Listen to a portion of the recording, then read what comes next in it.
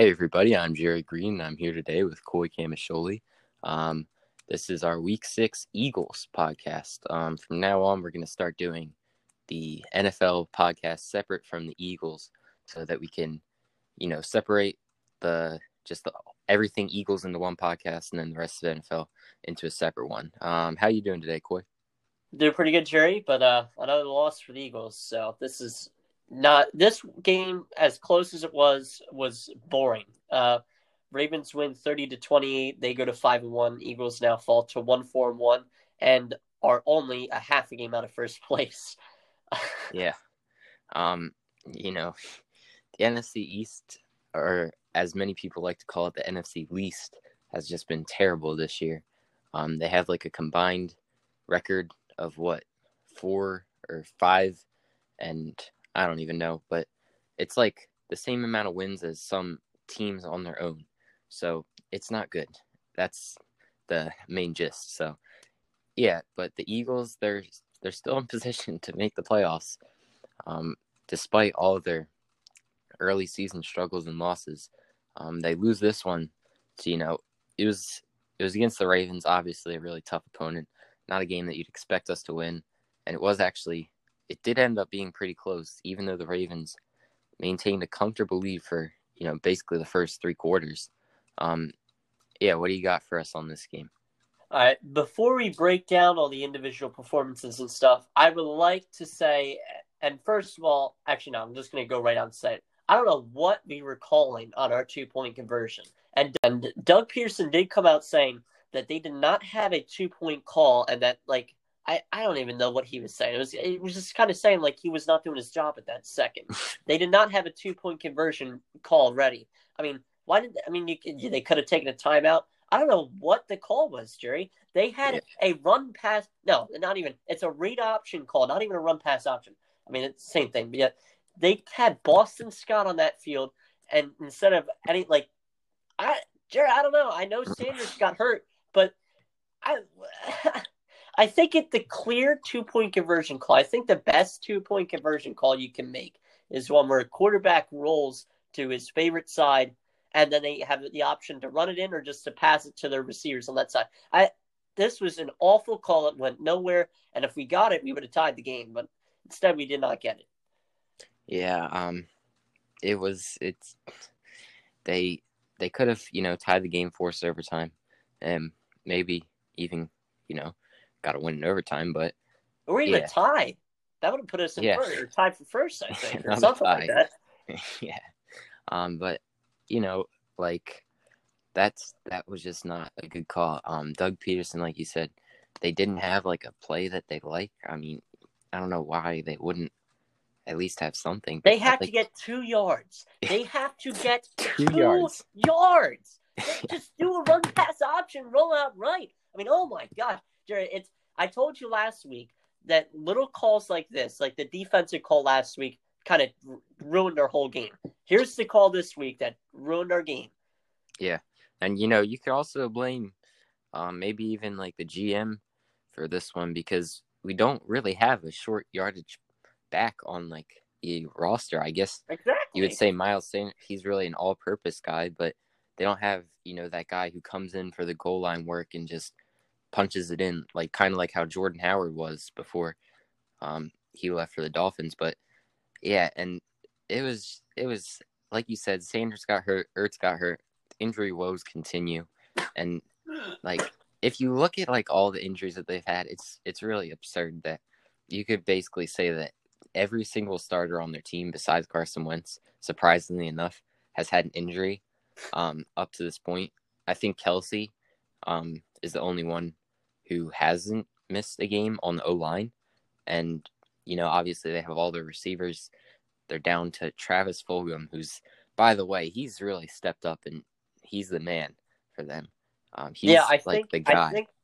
I think after when we get our receivers back, and if we had other receivers like Justin Jefferson instead of Jalen Reagor, I think once we get those guys back, I think he's still going to be a big part of the offense, because this is his 3rd or 4th straight week of performing at a high level.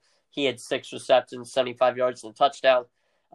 that pass that Wentz had to him was actually kind of incredible. It was kind of a really nice play.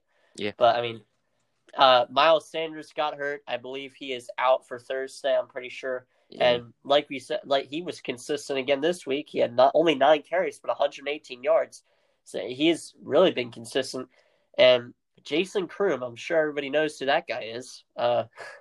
He had a receiving touchdown. Yeah. Travis Fulgham, that was his 3rd straight week with a touchdown. And he's really, him stepping up has been crucial. It's saved them really.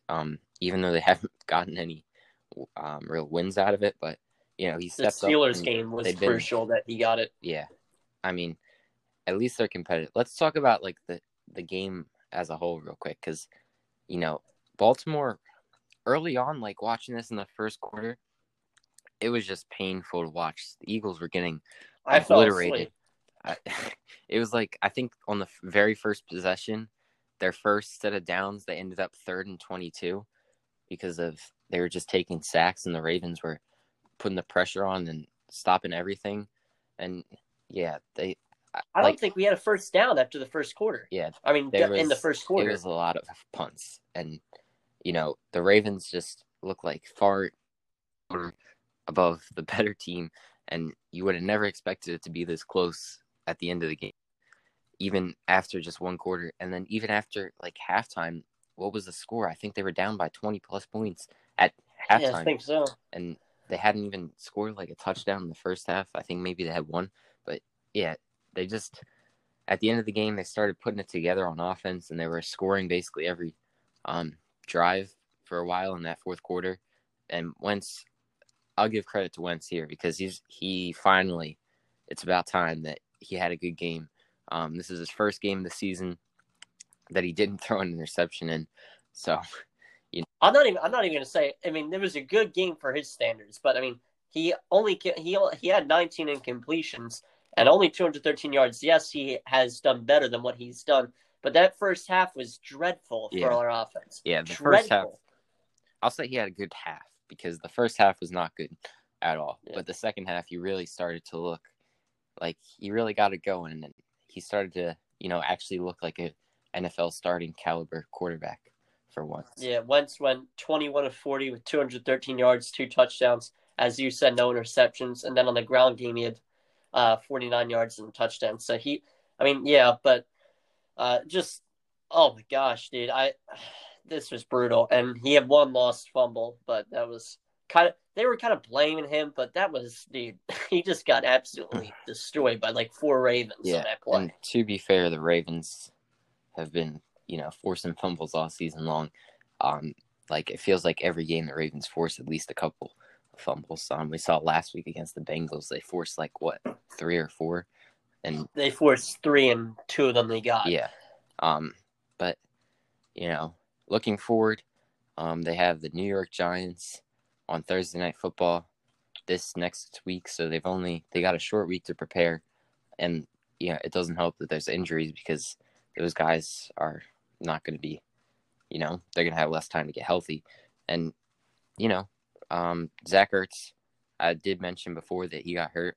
They're saying it's like an ankle injury. He hasn't been great this season. We talked about that before, but there's only so much you can do. And Dallas Goedert, their other tight end, he got hurt, but it's actually, I don't specifically remember what they said, but I thought that when he first got hurt, they said he would be back in 3 weeks, and it's been 3 weeks since they put him on IR, so he's eligible to start practicing again if they decide to take him off, or if he's healthy enough. So I don't know, maybe it's a possibility that we'll see him this week. I mean, I'd still doubt it, because I haven't heard anything about him coming back, but something to think about. They're getting him back sooner than later, which is good, because they really missed him. Yeah, let's go to the other side of the ball real quick. Lamar Jackson was good on the ground game mostly. In the air, he wasn't anything special.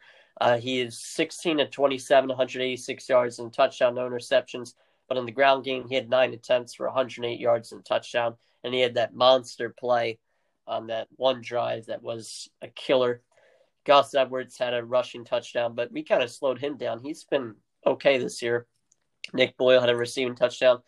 But can we just talk about Calais Campbell, 3 sacks and 4 tackles for loss, and he was matched up against Brown, the guy that has never played before, or something like that. Yeah. What was it? Like, it was, I believe they signed him off of, I think, Chicago's practice squad a couple weeks ago, just as some depth. And, of course, he ended up making his way to the starting lineup. I don't think he ever had a start in his career before this, but he played terrible this week.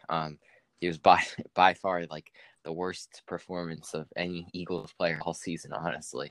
Oh, God, it was brutal, dude. I mean, like every single play, Campbell was right by him. Yeah, it was kind of like they were playing with 4 offensive linemen. But, you know, that's another part of the injury problem that it's been a common theme with Eagles teams over, the past few years. So maybe, I don't know what the problem is, but I'm not a doctor. I just wish that less people would get injured because, injuries ruin the game, and they really ruined the Eagles season so far.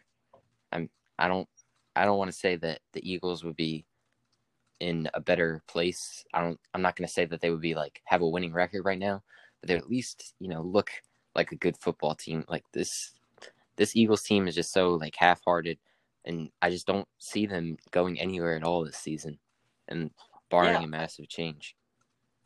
I honestly don't mind if we lose the next 14 games and get that high draft pick. I don't care if we finish the season with 1 win. This is a disgrace what's going on right now. It's not even it's the players. Yes, it's the players, but it's also what's going on with the coaching. This is back-to-back weeks where we've had crucial bad calls. It is not looking good. And Jerry, I'll tell you what, we lose to the Giants on Thursday night. Holy cow. That's going to be interesting. Yeah. Giants coming off a win against the football team. Tune into our Week 6 podcast to hear us talk about that. But, so the Eagles the NFC East gets another primetime game that no one wants to watch because they're all terrible football. So at least, hopefully we'll beat the Giants. So at least everyone will get to see the Eagles win a game, which is not something that often happens this season. Yep, and before we cut it short, I'll probably end up saying this on every single podcast we make about the Eagles. Why did we not get Justin Jefferson? Why, dude? My God. He's just looked great. Had another big week week. Yep, and we'll get to that in our next podcast. Rager had another week on the bench due to injury. I mean, you can't really blame him for injuries, but it wasn't like he was a superstar when he was playing. So Jefferson has been great. He's already elite. He's literally already an elite receiver. Yeah, oh my God. He's making Kirk Cousins look good. Him and Adam Thielen.